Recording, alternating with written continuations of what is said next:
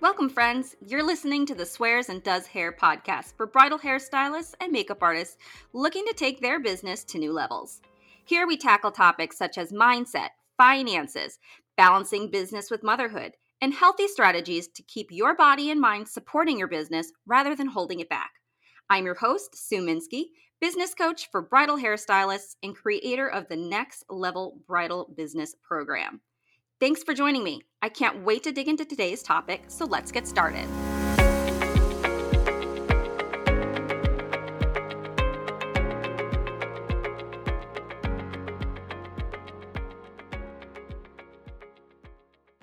Hey everyone, welcome back to the Swears and Does Hair podcast. Today I have a very special guest. It is Amy with Gracie May Bridal Hair, and we are going to be talking today about imposter syndrome and how to overcome imposter syndrome, how to build up the confidence in yourself and in your business so that you can make smart business decisions. So thank you so much for joining me today, Amy. I can't wait to dive into this topic with everyone.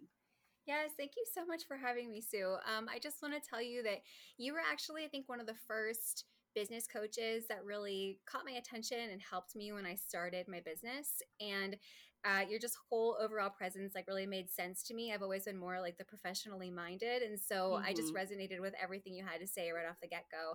And this means a lot to me. So thank you for having me. Well, thank you so much for being like my first like coaching student and person that I've worked with, like turning around and now interviewing you for the podcast. It's really Yeah. exciting for me because, I it's been almost a year since we did our first coaching call, and we've kind of been working together in the background, and just to see your growth and everything over the last year has been so exciting for me. So to now be able Yeah. to like have you on the podcast and to kind of talk about your experience and talk about these things that you implemented in your business, and what kind of helped with because you were struggling a bit with that For confidence and sure. the imposter syndrome, and I felt like I was always like, but you're so amazing, like, why do you have this imposter syndrome kind of thing? And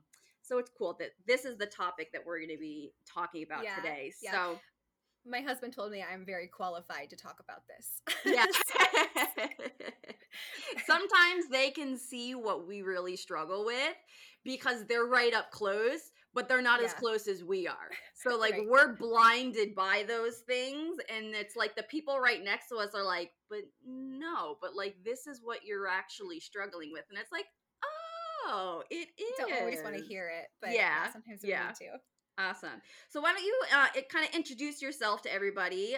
Tell everyone what you do and where you located, all that fun stuff. Sure. So my name is Amy, and I know that's probably surprising because my business name is Gracie May Bridal. I am one of the many millennials that decided to start their own business and name it after their kids. And so I'm a mom of three. I'm married. My kids are 14, 4, and 2. My little girls are Lainey Grace and Lilia May. And on a whim, I made my Facebook page for bridal hair about 3 years ago after leaving my job as a area manager with a salon franchise. And I was going to be a stay-at-home mom. COVID had hit, and I had done weddings in the past. 2015 was my first wedding. I go all the way back to doing updos with pageants, and so it seems like this has always been something. It's been in my wheelhouse. But I left my Mm-hmm. job, and I thought, well, if I just do like 2 weddings a month, I'll make up some of the money that I used to make when I was working after paying for daycare. And then about 6 months in, I had maybe 12 weddings booked. I didn't even know that being a bridal specialist was a thing, but I was Mm-hmm. like, I kind of need some education, like if if I'm going to be doing this. And it occurred to me that whether I was educated or not, or just looked at it as like a side hustle, Uh-huh. clients would show me the exact same inspiration pictures from Pinterest, and so it made more sense for me to be all in. And Mm-hmm. so I didn't mean to start a business, but here I am. I just fell all in. I love the professional side as much as the creative side. And so now, fast forward, my first year, I had 27 bookings. It was just kind of random, like a mom here, a bridesmaid Mm-hmm. there. I was doing both hair and makeup.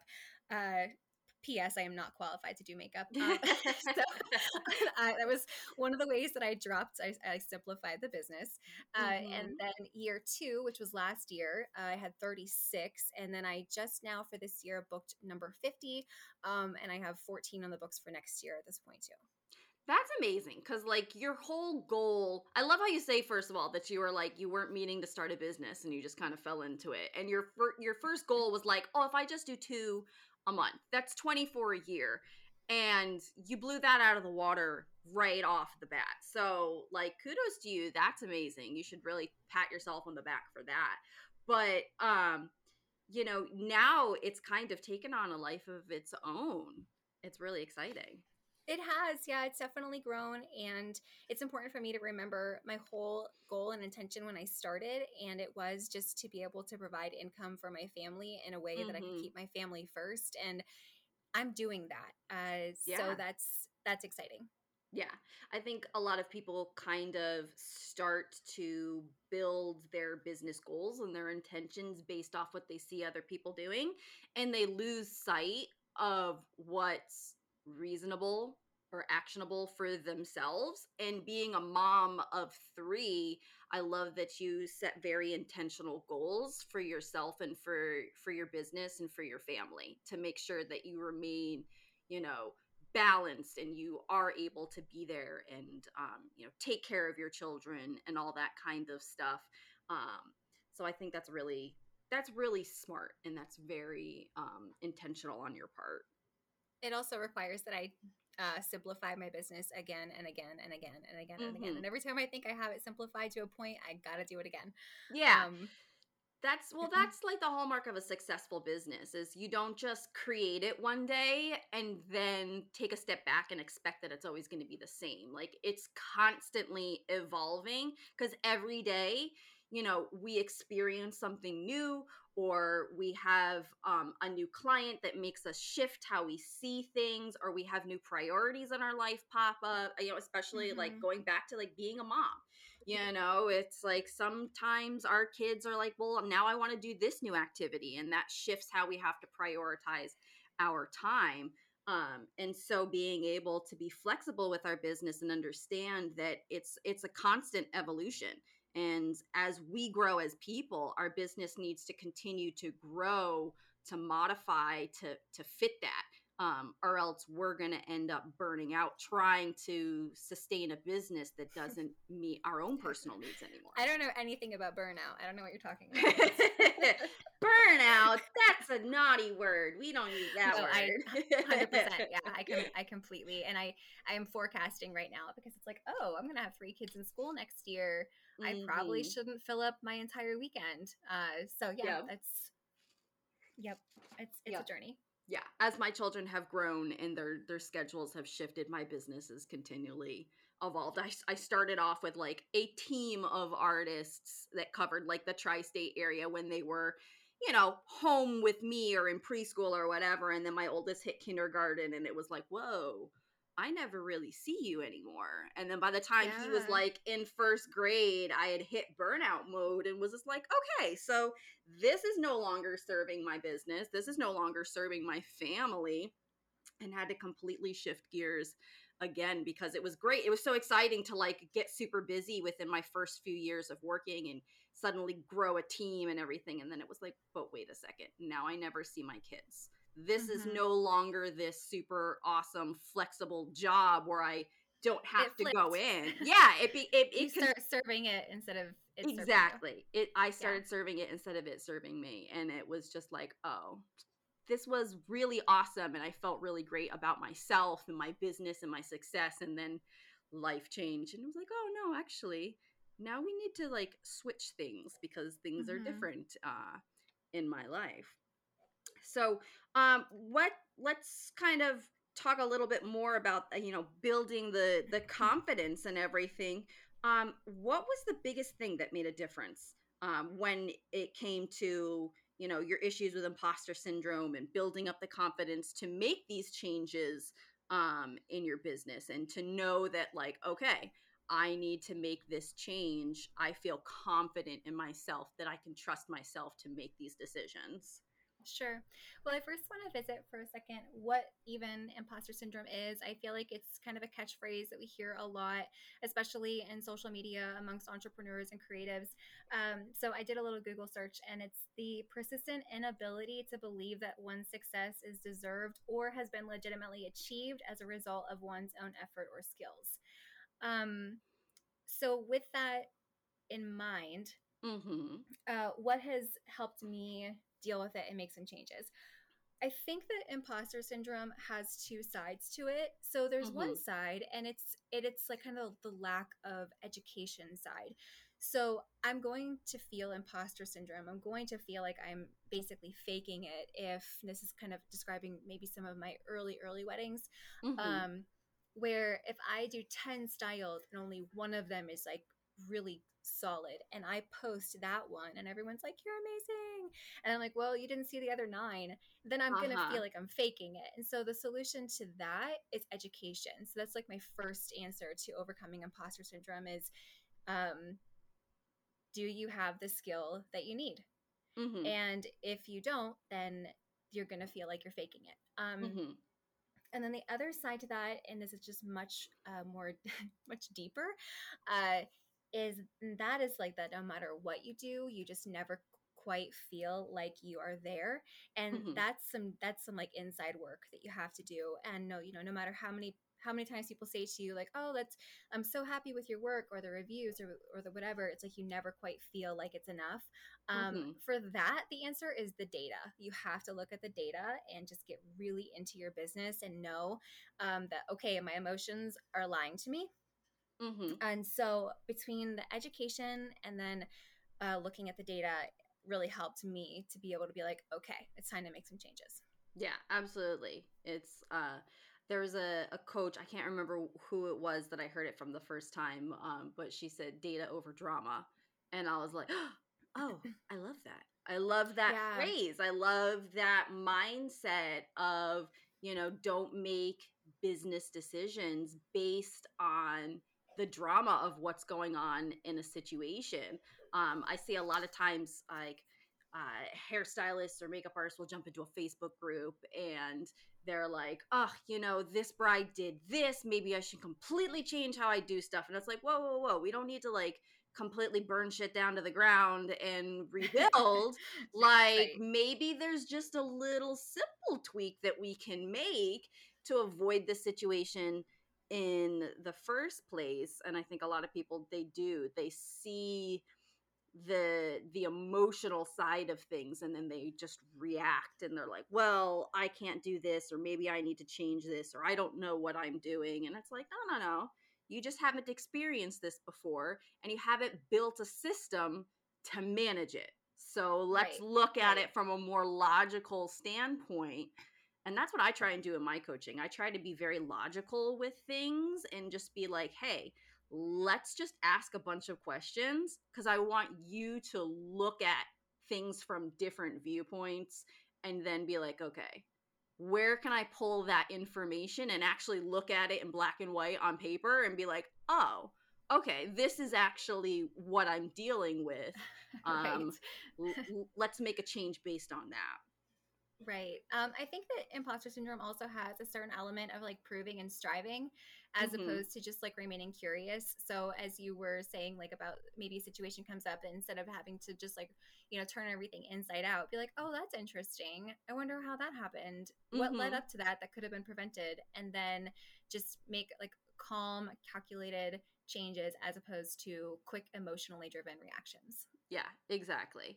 And I think a lot of people need to be able to take that emotional step back and analyze with a way without connecting their business to themselves. And I think a lot of people have trouble with that too, is because they see themselves as the physical representation of their business. And if there's something that's not going right in their business, they feel like it's a personal failing of themselves. And it's like, no, like, you've never experienced this before, so let's like look and see what we could have done a little bit differently. And people don't want to admit that they could have done something differently. They're like, oh, no, no, but then like that, if the business isn't doing well, then that means that there's something wrong with me. And it's like, no, it's not. It's just you haven't experienced this before, so let's figure something out. Like I'm teaching my 16-year-old how to drive right now.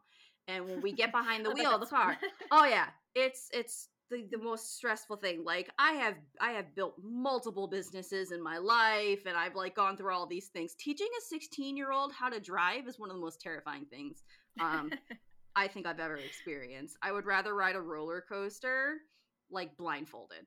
So, but he like, he struggles sometimes with like me trying to teach him or like me trying to correct little things. And he's like, but I don't know that. And I'm like, yeah, I know you don't know that. That's literally entire fucking point of what we're doing right now is you've I never feel like done this before. So of I feel course like you're I'm describing sorry. I feel like you're describing some of our coaching conversations. Oh. Yes, a lot. I think one of the things that makes me good as a coach is the fact that I've had to explain many things to my children over the last 16 years or so, and so I think I'm good at being like, no, we just haven't done this before, and that's okay. Right. Right. Um, I one of the things that I always tell my son is like, you did not come out of the womb learning how to walk. You didn't come out of the womb learning how to talk. You had to learn these things. And there was nothing wrong with falling down, or there was nothing wrong with saying something wrong. Like he couldn't pronounce mosquito for the longest time when he was little. It was mouse-squidito. And Aw. it That's was so the cute. funniest thing. And I still kind of I tease him a little bit. I'm like, oh look, it's the mouse-squiditos. But it's just like if you've never done something before in business and in your learning, or you never experienced a new situation, you gotta be able to be like, okay, this isn't a me thing; it's just an inexperienced thing. So let's Mhm. take a step back and just be like, okay, what could I have done differently? And if you don't know that, then like you said with the education, it becomes so important when you're shown a new hairstyle for the first time. Very few people can replicate it immediately perfectly. You're going to do your best and you're going to try, and then you're going to go home and you're going to redo it in your head 50 fucking times. You're going to be like, okay, so now I'm going to Google, and now I'm going to Pinterest, and now I'm going to go look on YouTube and Instagram, and I'm going to try and find that hairstyle and watch what I can to learn how to do Mhm. that hairstyle. So when it comes up again, I'm more prepared. And in business, we have to do the same thing. We have to look at situations and be like, what did I not know? And here's how I can educate myself in the meantime, in between. So when that situation happens again, I'm confident and I'm like, okay, I can do this. Mhm. So when it comes to dealing with the confidence in your business and everything, and starting out, how did you identify that this was kind of like a key area that you needed to work on? Were you just like, I'm dealing with imposter syndrome, or were you like, what is holding me back, and you had to kind of dig a little deeper? Yeah, I think that was the first time that I reached out to you and said like, "Hey, can we do a coaching sesh, like a one-on-one?" So I was about a year and a half into the business, and I just felt like I was drowning. Like I felt like I was just so I just so much on my plate, but I wasn't doing any hair. Like I was doing hair, but Mm-hmm. I was spending like so much time trying to give away all of these extras and just do all these different things that didn't really help to grow the business. They didn't Uh-huh. feel like something that was necessarily helping me get from here to there. Um, and I was just like, why am I doing so much? Like, why am I so buried in all this extra work that isn't necessarily leading to like a better hairstyle or a better client experience or even more bookings? And that's when you and I connected, and we talked about like my process in my business and some of the things that I was doing. And you were like, wait, what? Like, you're not a coordinator. Like, why are you doing all this stuff? And Mm-hmm. what it came down to was the fact that I live in a very small area. $60 is a lot in this area for a hairstyle, and that's Mm-hmm. not a sustainable dollar amount to run a business off of. And so I just felt like if I was going to like have a price range that was sustainable for me to live off of and for business, then I had to do more than just hair. And it wasn't Mm-hmm. just me and my skill set wasn't going to be enough. I felt like my skills weren't enough. And then I also was afraid to put a price out there or to charge, I guess, my worth, um, if I wasn't also giving away a ton of other stuff. Mm-hmm. And so it really made me look at my motives, and I'm like, well, I guess I don't feel confident in my abilities. And so is that a skill thing? Can I fix this with some education? Mm-hmm. Or can I increase my value in a way that makes sense to the client but isn't going to bog me down? Yeah. I love that. And I think it's so funny because like I was sitting back looking at your work going, what do you mean you're not good enough? Like you're amazing. Like you were so much better like skill wise. Like the photos that you were posting and things like that and the work that you were putting out there was so far ahead of what I see so many people do. And the fact that you were kind of like struggling with, well, maybe my skills aren't good enough. I was just like, okay, we've got some mindset work to do. Yeah, Because you're yeah, so good. well, I appreciate that. I think part of it too is hard in terms of like in terms of imposter syndrome when I'm not always good at comparing myself to how far I've come. I'm always Mhm. comparing myself instead to like all these like one shot finalists and to the marketing presence and the business Mhm. presence of so many other artists that have like 10, 15, 20 years under their belts. Or so I think that's also an important element of protecting yourself from comparison and imposter Mhm. syndrome, is just to really limit the number of people that you're watching and the voices that you're listening to. And just otherwise you're always going to feel like your work is subpar in comparison to literally internationally renowned artists. Like, hello, why am I doing this to myself? Yes, I agree with that. Absolutely. I think it is really easy to kind of get into that mindset, but also I want you and just like everybody listening to kind of remember you don't know how many shots it took to get that photo that they posted in the one shot contest. You don't know, how many times they had to do that same style on different models and take those photos and how edited they are and all those kinds of things. And the fact that there are people who, that's like a big thing. That's like a huge part of their business is producing this content for these competitions and things like that. There are people that spend months building up to these one shot contests and they will practice these same styles over and over and over again until they nail it, and then they pick the best photos. So like you were kind of like how you went back earlier where you said, you could do 10 styles and you post the one photo that came out great. Know like how many times those people are doing those kinds of things for these contests as well. Or we're just, like the stars aligned and it ended up being a really gorgeous photo because they just have really good photo taking skills. Like sometimes I see Mm-hmm. stuff from like the side or the back and I can tell that doesn't look that great from the front. I can see I can see the imbalance in things and I'm like, I bet you that looks like shit from the front. Like you can tell one side is flat, but that's not the angle that they photographed it from. I think a Right, lot of right. hairstyling and images and stuff out there can really be saved by good photo taking. Because I've seen some people like I've seen their work in person and then I've seen their photos and I'm like, that doesn't really line up. Yeah, yeah.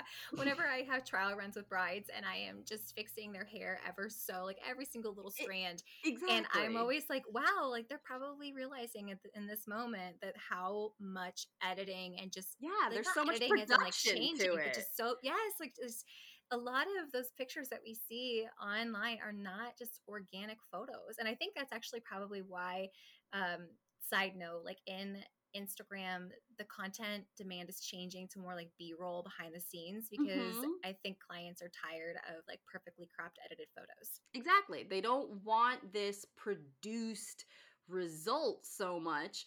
And maybe it's just because also in the 15 years of my career is I do so much production work where I'm behind the scenes on photo shoots. Like there's this one catalog that I work for every fall and you don't know how much goes into these catalog shots, where I'm literally standing 6 inches away from the model and keeping an eye on the screen to make sure there isn't a single wrinkle in the shirt.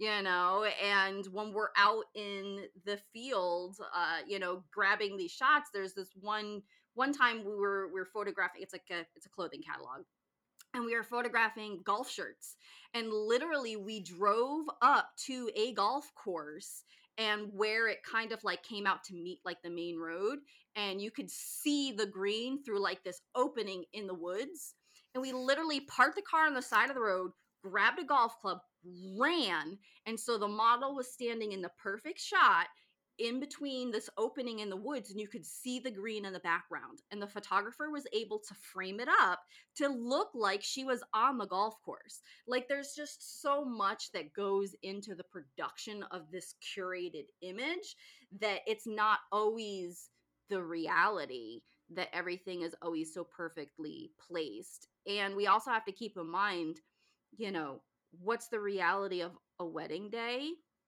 um is that a feasible hairstyle? Like, some of these things, like, they look really Oh, for beautiful, but they're sure. not For sure. practical whatsoever. And it's like, okay, yeah, of course that looks perfect in an indoor setting where every hair is perfectly placed, but how is that going to look afterwards? Mm-hmm. Like, is Yep. your client going to be able to have, like, are you a hairstylist who can make that like last and look really well all day long and it's practical, or are you a hairstylist who just produces content? So don't compare yourself, because there's two completely different sides of this industry, and it can be Sure. really easy to get caught up in like the whole highlight reel. Yeah, you have to, it's a fine balance between being inspired and Mhm. wanting to know where you're going and leveling up your skill, while also taking a moment and saying like, wow, I've really come very far and my clients are happy and I've built this thing Yeah. that serves my lifestyle in the way that I wanted it to, and let that be enough. Yeah, exactly. And there are people out there who win these contests who are not working on clients. That are out here just educating to other hairstylists and things like that. So what they're doing and how they market and how they build their business is to a completely different clientele. It's a different set of people that they're trying to reach. They're trying to reach other hairstylists. They're not necessarily trying to work with clients. And so we have to keep in mind, like, well, what do my Yeah. clients want? Can we Like, just tell what? clients that then, so that when they get these inspiration photos, we can explain to them? Yeah, exactly. That's where our education comes in. It's like, Yes. as working with consumers, is that level of artistry. We also have to educate to a point there where we're like, okay, so what this person's doing is they're talking to other hairstylists. They're not Right, talking right. to you. So when you are making business decisions in your business, what thoughts were you telling yourself back then about why you couldn't do what you wanted to? Like, what thoughts were you telling yourself when it came to raising your rates? Because that's one thing that we've definitely worked on in the last year, was building up your confidence to be like, yes, I Hmm. can raise my rates. What kind of things were running through your head when I was saying, like, okay, raise your rates? Yeah, well, my biggest thing is I thought that I couldn't. I just Uh-huh. thought that the area that I live in, the market tolerance just wouldn't accept it. I live in a very rural area where like people don't even know what a bridal specialist is, Uh-huh. and it's just unheard of. They're like, wait, you only do weddings? Um, and so that's actually worked really in my favor for building my business, because there's such a high demand.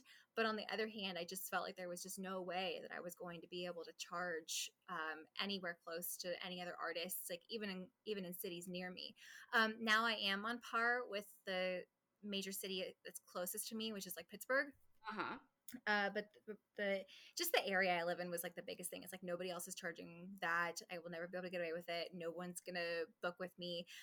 Uh, and then I again felt like early on, I just felt like I lacked the skill, and I appreciate all like the encouragement and compliments and everything. But truly, I mean, I had a lot to learn. I think that like it's great to have a natural ability, but then to hone that. And I had this fear that I was going to get stumped on the spot, and then somebody wasn't going to be happy. So, one of the things that I've done in my business, for example, that I have built is I reach out to the bridal party ahead of time and I collect all the inspiration photos in advance.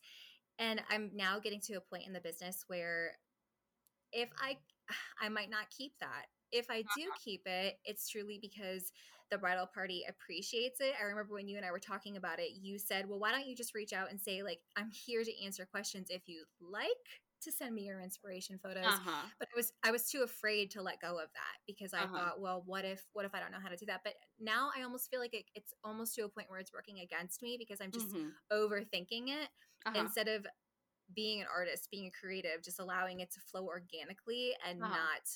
not planned to the nth degree. Yeah. Um, Absolutely.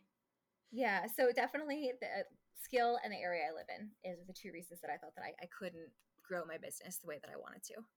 And what's been the reality actually? False. That's false. Yeah, it's definitely been. I just looked at the data and in preparation for this. And in the last year, I've had 205 inquiries. And then just since the beginning of the year has been 68 of those. And I had to do a lot of the quiet work. Like I really started focusing on my online presence and showing the experience of working with me, like you suggested. Mhm. And I had to do that quiet work. I wouldn't say quiet because it was out there, but that consistent work for a full Mhm. 6 months. And it was like, I wasn't sure in December. I heard crickets. There wasn't a lot coming in. But then once January 1st hit, all of a sudden it was every day. And I messaged you and I was like, okay, you were right. Like this work that I put in is now paying off. I can start to see the fruition of these Uh-huh. little bits of effort over time. And there is a market for it. People do want that service.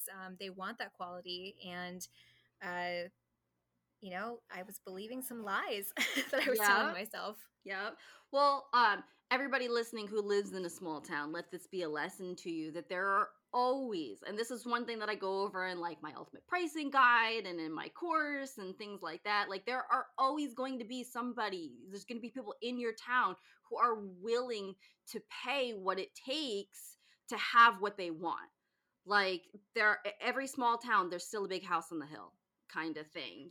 There's not everybody is a coal miner's daughter kind of thing. Like, just because it's a small town and maybe real estate isn't as expensive, like things still cost the same. Like Hmm. everywhere eggs is going up. There's people in every town who drive, a Mercedes.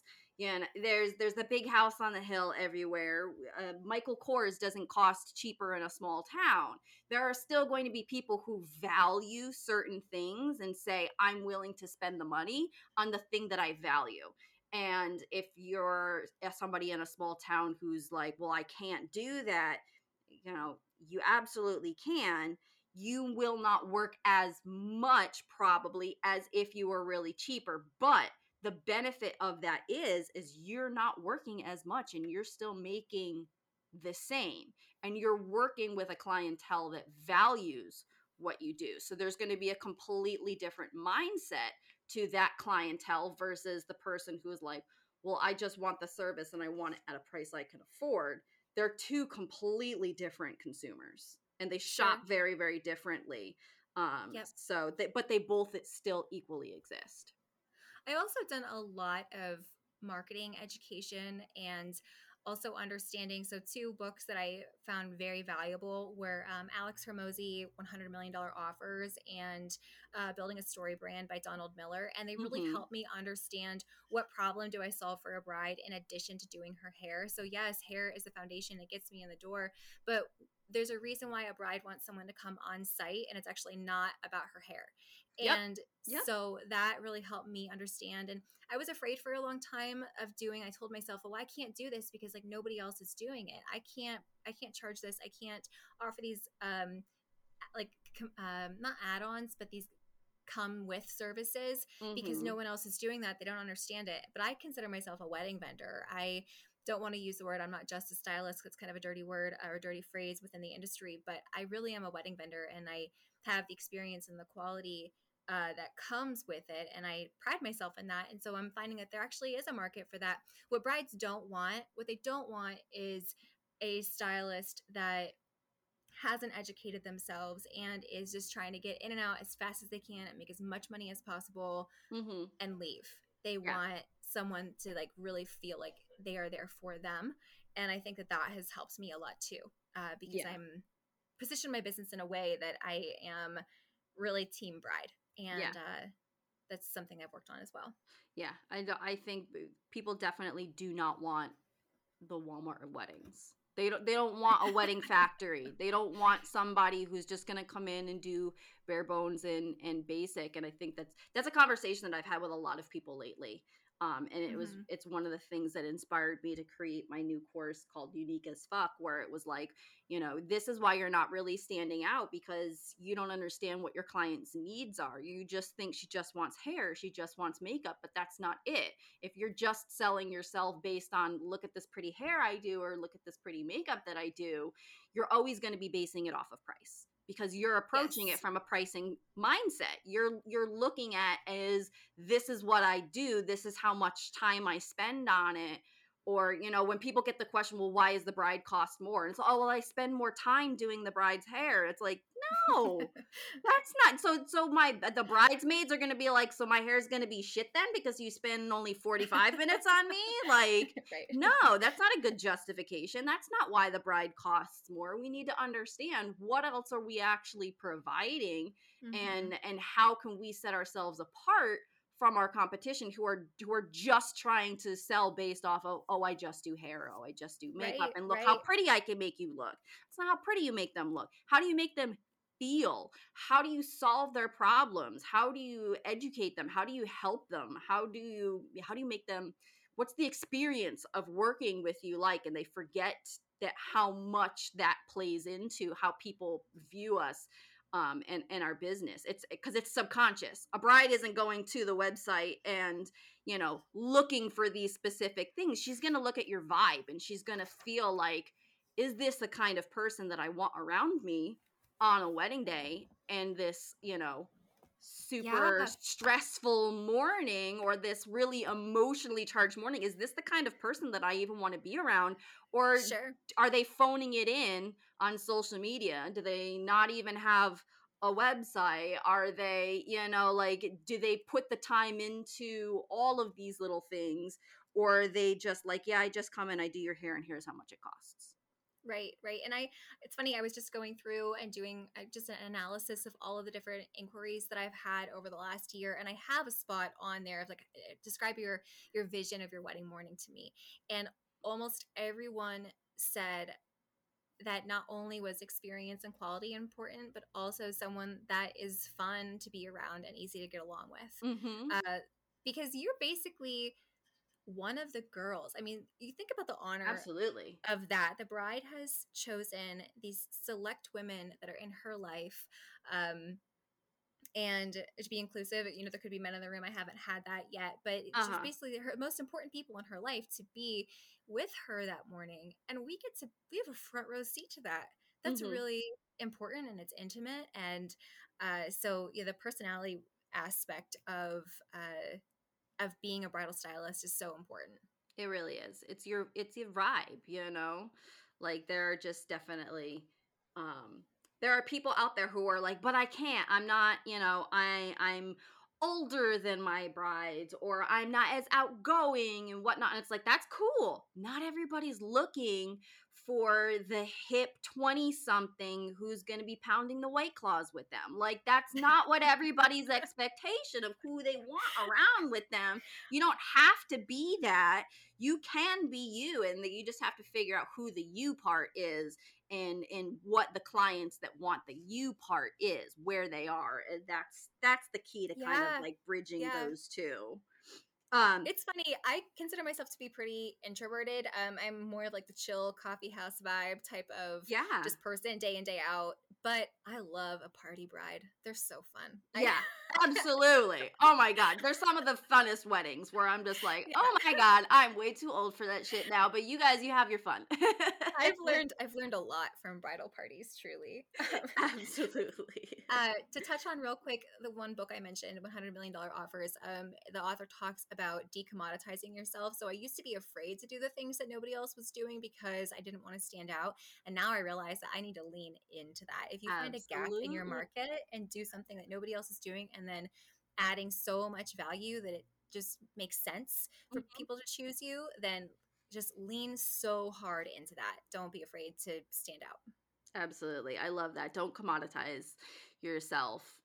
That's why, I try and tell people like it's not about the hair, it's not about the makeup. Like literally everybody does that. Or like If you if they take the same class, like the people are all sitting, it's like you look around, like literally everybody sitting next to you taking this hair class right now is all now your competition. They've learned the same style that you've learned, and they've learned all the same techniques, and they can use the same products, and they can use the same tools, and they can make the same style.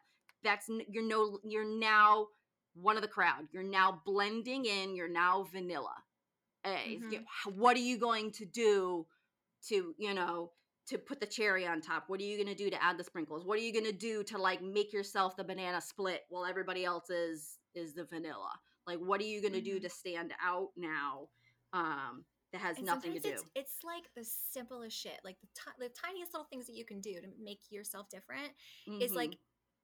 answer their emails in a decent time. Like Yeah. it's just like the bare minimum stuff that you can Mhm. do to set yourself. I'm really surprised to get the feedback that I do and how many times brides are like, "Wow, thank you so much for getting back to me so quickly."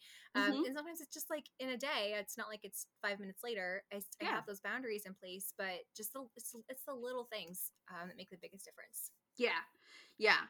And I think it kind of like don't overpack yourself with so much that you lose out on the customer service aspect of it. Hmm. Like if you can't get back to people within 24 to 48 hours because you're working every single day, well then eventually that's going to hurt your business because you're not able to respond to people in a reasonable amount of time because you're so busy doing everything else. It's like, yeah, the money's great in the moment, but is this a system or is this a process of how you work with people that's going to be sustainable long time? Or eventually is the work going to start to peter out because people are like, well, she took 3 days to get back to me because she was working 3 days in a row and she was too Hmm. tired to sit down and respond to questions, or she was too overwhelmed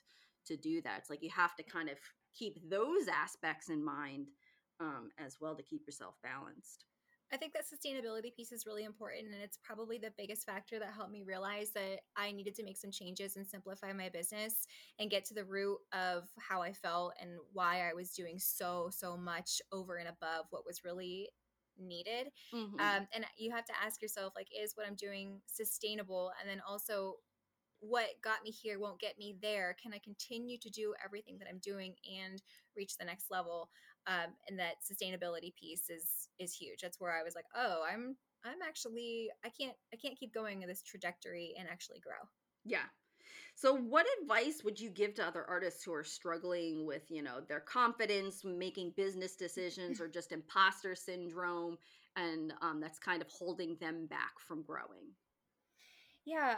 So I would say to first be really honest with yourself. I think that if I am spending more time making my business look good on the outside than I am making sure that it feels good on the inside, then I'm Hmm. going to feel like I'm faking it. If I am spending so much time on my marketing and I'm not spending enough time practicing, then I'm going to feel like something is off and I'm misaligned basically. Hmm. So another thing I'd say is just to really get into the numbers. Like you have to know your business. My husband would be the first to tell you that I like to stick my head in the sand, but you really can't. And imposter syndrome, feelings of inadequacy, that's an emotional issue, and so we need to throw some logic at it. Yeah. And Yeah. it's funny. Okay, so I told you recently that I raised my prices because I Uh was starting to huh. book up quickly for 2024, and that's had its whole other host of issues. And so I was like debating one new price point or another, and I chose the highest. And then I think I had like three people ghost me in 1 week, and that felt like a lot to me. And so I went into like panic mode, and then like I still raised them, but not as much as I thought that I was going to. And now like the inquiries are flowing back in, which absolutely did not do what I needed it to do. So shame on me. Hmm. Imposter syndrome got me. But as I was looking at the data, okay, so since the first of the year, I've only had 3% of the people that have reached out to me ghost me. That's not a big number. No, it's Uh, not. and so I was like, oh, that's interesting. So I think you have to know your numbers and look at them objectively, and then be willing to make changes or not. Maybe you just realize that your emotions are lying to you. Yeah. And I think you need a coach. You just do. And not so that your coach can be like, oh, you're amazing. Because when you feel inadequate, there's no amount of There's no amount of accolades praise that that's going to fixed that. make you Yeah. feel better, but you need a coach to help you look in the mirror and say, well, why are you doing what you're doing? What are your motives? So that way you Mm-hmm. can make changes from there. Yeah. It's hard as a coach to not just want to be like, yay, praise, praise, praise, because that's like my personality. But it's like, okay, no, we have to look at things logically. Like, my help as a coach comes from being able to help you look at a problem through a different set of eyes and approach things differently, because obviously what you're doing currently isn't working. Um, and It's not I want to easy be to hear. everybody's mama and be like, I love you, you're doing awesome, sweetie. Like, it's like, but is that really helpful? Maybe Are you a sure? little bit, but No, this is funny. Okay, in the audio recording of your website audit for me, uh-huh. there was one where, and like I needed to hear it, but it just was not easy to hear. But there was like, I did this. We won't. It's embarrassing. I won't get into it. But I had a lot of like pride, and I felt like I put so much effort. But I guess the message that I was putting across wasn't real positive. Uh-huh. And I was trying to be nurturing and helpful to a bride, and instead, I think the messaging I had out there was like, "Your wedding morning is gonna suck," and I and I didn't mean to. Exactly what you're talking about. Yeah, and it was Um, just switching up your phrasing. but it Yeah. was super funny because in the audio, there was one point where you were like, "Ugh," like literally. I'm sorry. No, it's all good. It's good. I needed it. And I, it's just, it was funny. And so it's that said, like, it's not easy to Yeah, hear the constructive feedback that you need, but it is a safe space. You've been a coach to me, but I've been a mentor. And I think also over the period of time, I've become a friend. And it's absolutely. all good. Like, it's, no one's like trying to hurt you. They're just trying to help you grow, Yeah. and being willing to hear some of that tough feedback that you don't necessarily want to hear. Yeah, I've definitely had some people who have done good coaching sessions where it's like, okay, it's like, I'm gonna I'm gonna give you praise, and tell you you're awesome when I think you're awesome, but also you're paying me a lot of money. And if Right. I can't get you results by being honest and telling you like, this is hurting your business, you need to make this change. You need to look inside yourself and do some mindset work, like, those are the things that are actually going to change your business, and that's going to help you. Cheering for you, yeah, it feels really nice, but do the coaches on the football field give them a pat on the ass when they walk by and go, good job guys, like, no, or they're going, what the fuck was that, man? Like, Right, you right. gotta change that, do this different, that was good, but do it again, do it better, Yep. do it faster, do it harder. It's like, those are the type of coaches that like get results by being honest and not kissing people's ass. And I think it's a hard time with some people when they start working with me, because that's 100% my mindset is, like, if I can't get you results, then you've just wasted your money. So I'm not going to pussyfoot around this, and I'm going to tell you what you need to hear, whether you like it or not. Your choice afterwards is, am I going to listen to this and am I going to make these changes, or am I just going to be offended or angry, or like, am I going to take this personally and am I going to react emotionally and do the exact opposite? Yep. So I It's a always process. yeah, I always You try have and to be kind of honest with sit with it. people. Yeah. Yeah, I had Well, I appreciate it. yeah, I had a client one time who started my course with me, and we were doing coaching sessions or whatever, and she sent me her website, and maybe it's just me doing websites. uh, but she emailed me back and she was like, ouch.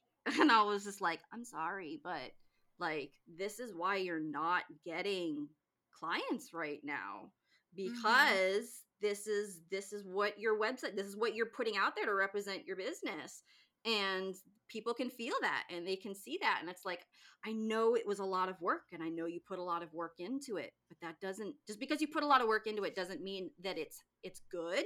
And it doesn't mean that it's helping your business if you need to make some adjustments.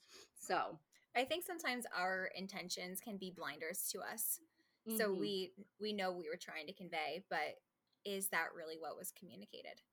Yeah, absolutely. We can be like, oh yes, but this is what I really meant. And it's like, okay, but that's not how it came across.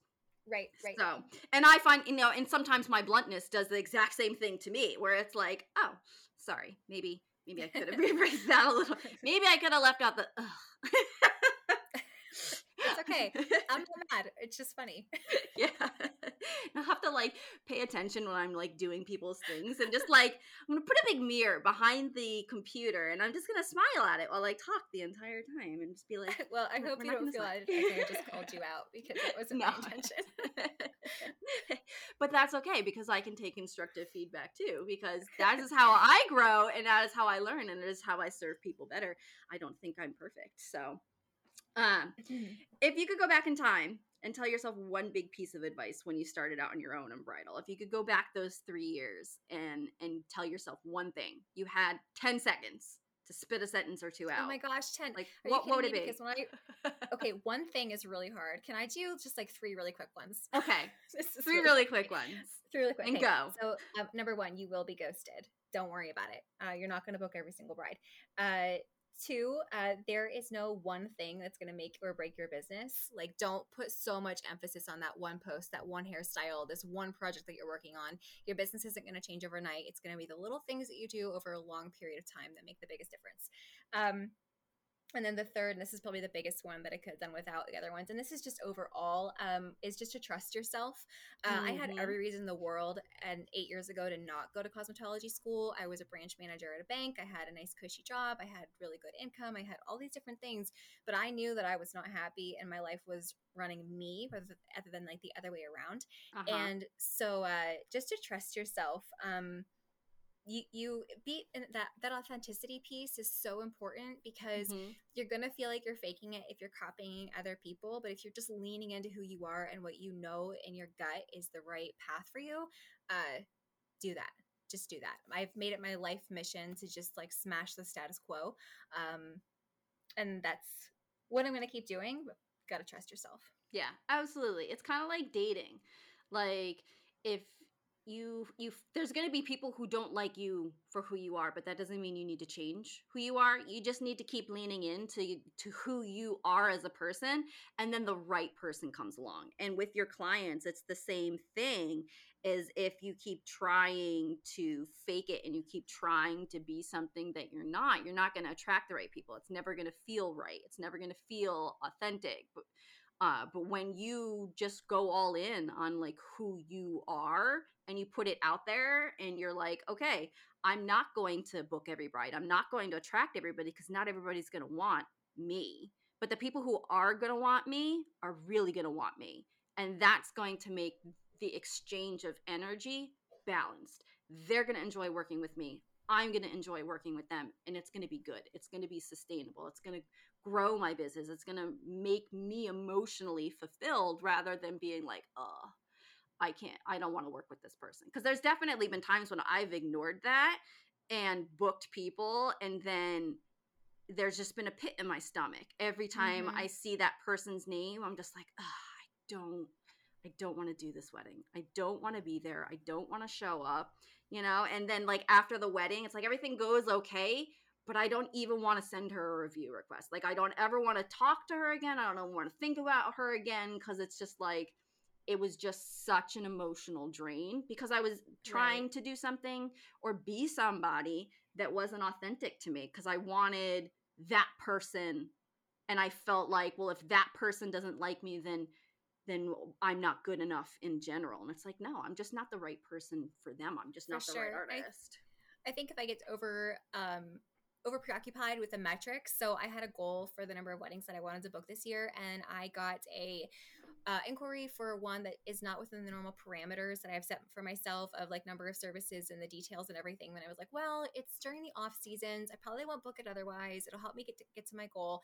And now I'm regretting that because it's Uh-huh. coming up and the red flags are just going up left and right, left and right. So it's always that scarcity mindset and like over preoccupation with the metrics that I think leads me to making decisions that aren't cohesive with where I want to be.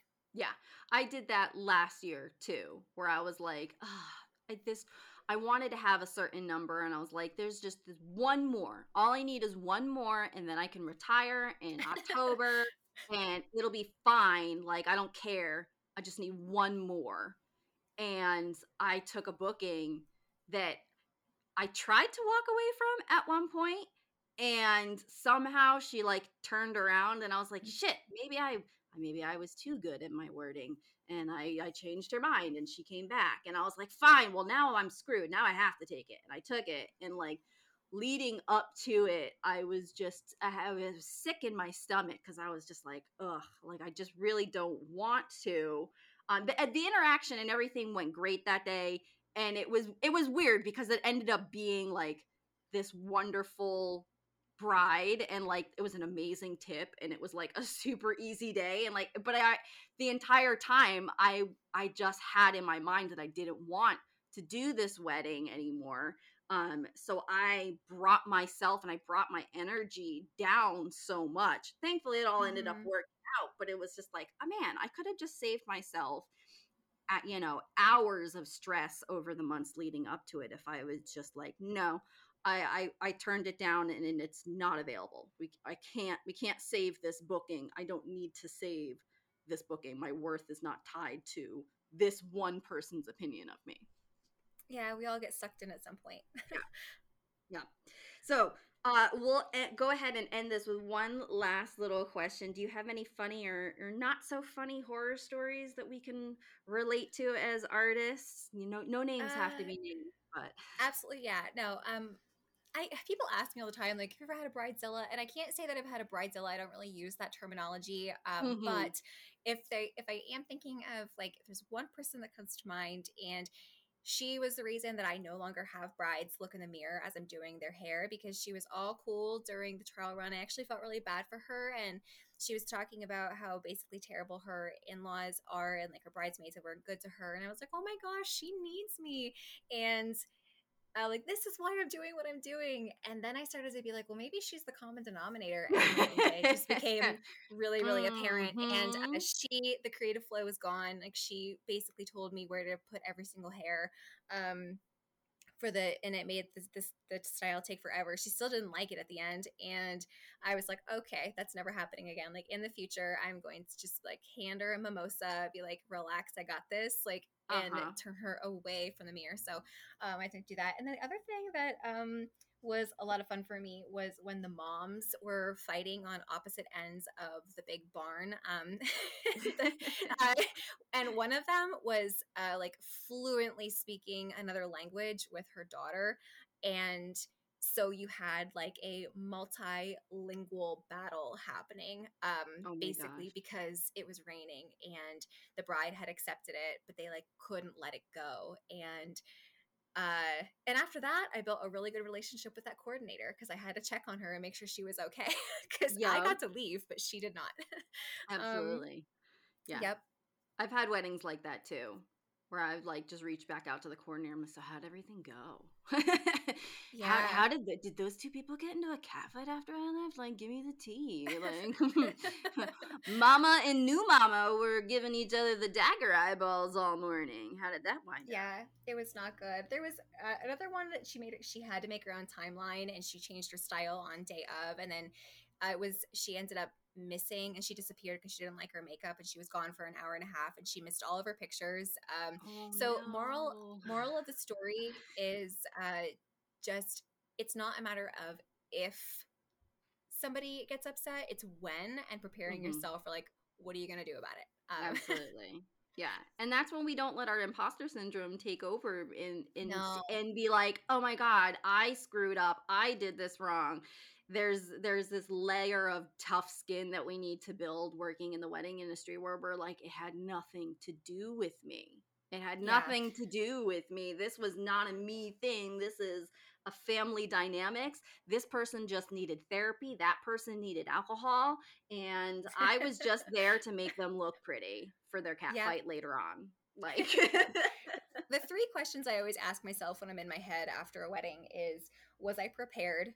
Yes. Did I do uh-huh. my best? Yes. And Mhm. did I try to make it right? Yes. Yeah. So that's all you can do.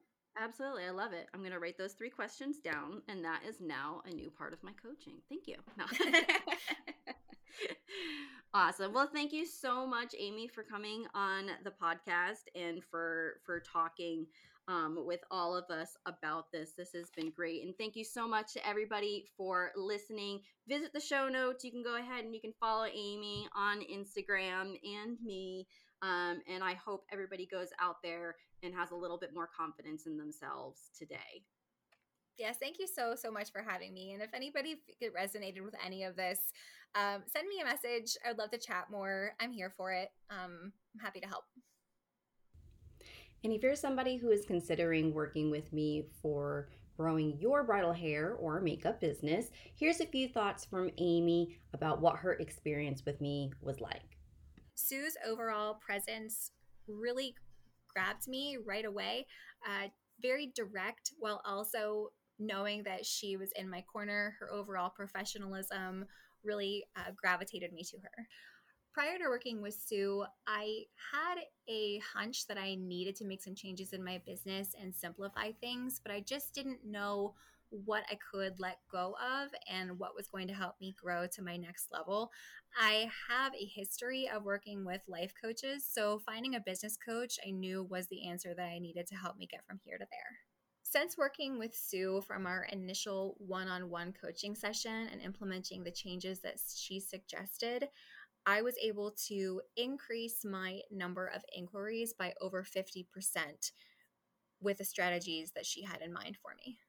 If there's anyone that's interested in working with Sue, I would first suggest reaching out to her and letting her know what some of your objectives are that you'd like to change within your business so that she can guide and direct you to which courses would be best for you. There's really not one that isn't going to benefit you, but she can help guide you with what order you should try to approach them in. And then from there, just expect to have a lot of honest feedback and definitely learning and growing your business.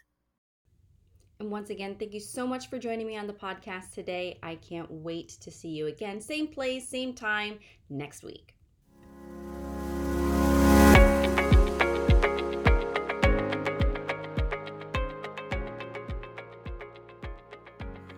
Thank you so much for listening. I hope you feel empowered, knowledgeable, and capable of handling anything that your business throws your way. Don't forget to subscribe to get access to new episodes as they are released each week on Spotify and Apple Podcasts. Love today's episode? Let me know. Leave me a review and tell me what your biggest takeaway was from the conversation. Have a request for a future topic or someone you'd like to hear me interview? Find me on Instagram at Beauty Biz Collective and drop me a DM. And if you're hungry for more actionable content to help you grow your bridal business, go to www.swearsanddoeshair.com/bookmorebrides to sign up for my free on-demand training and learn how to book better quality brides faster, easier, and with less stress.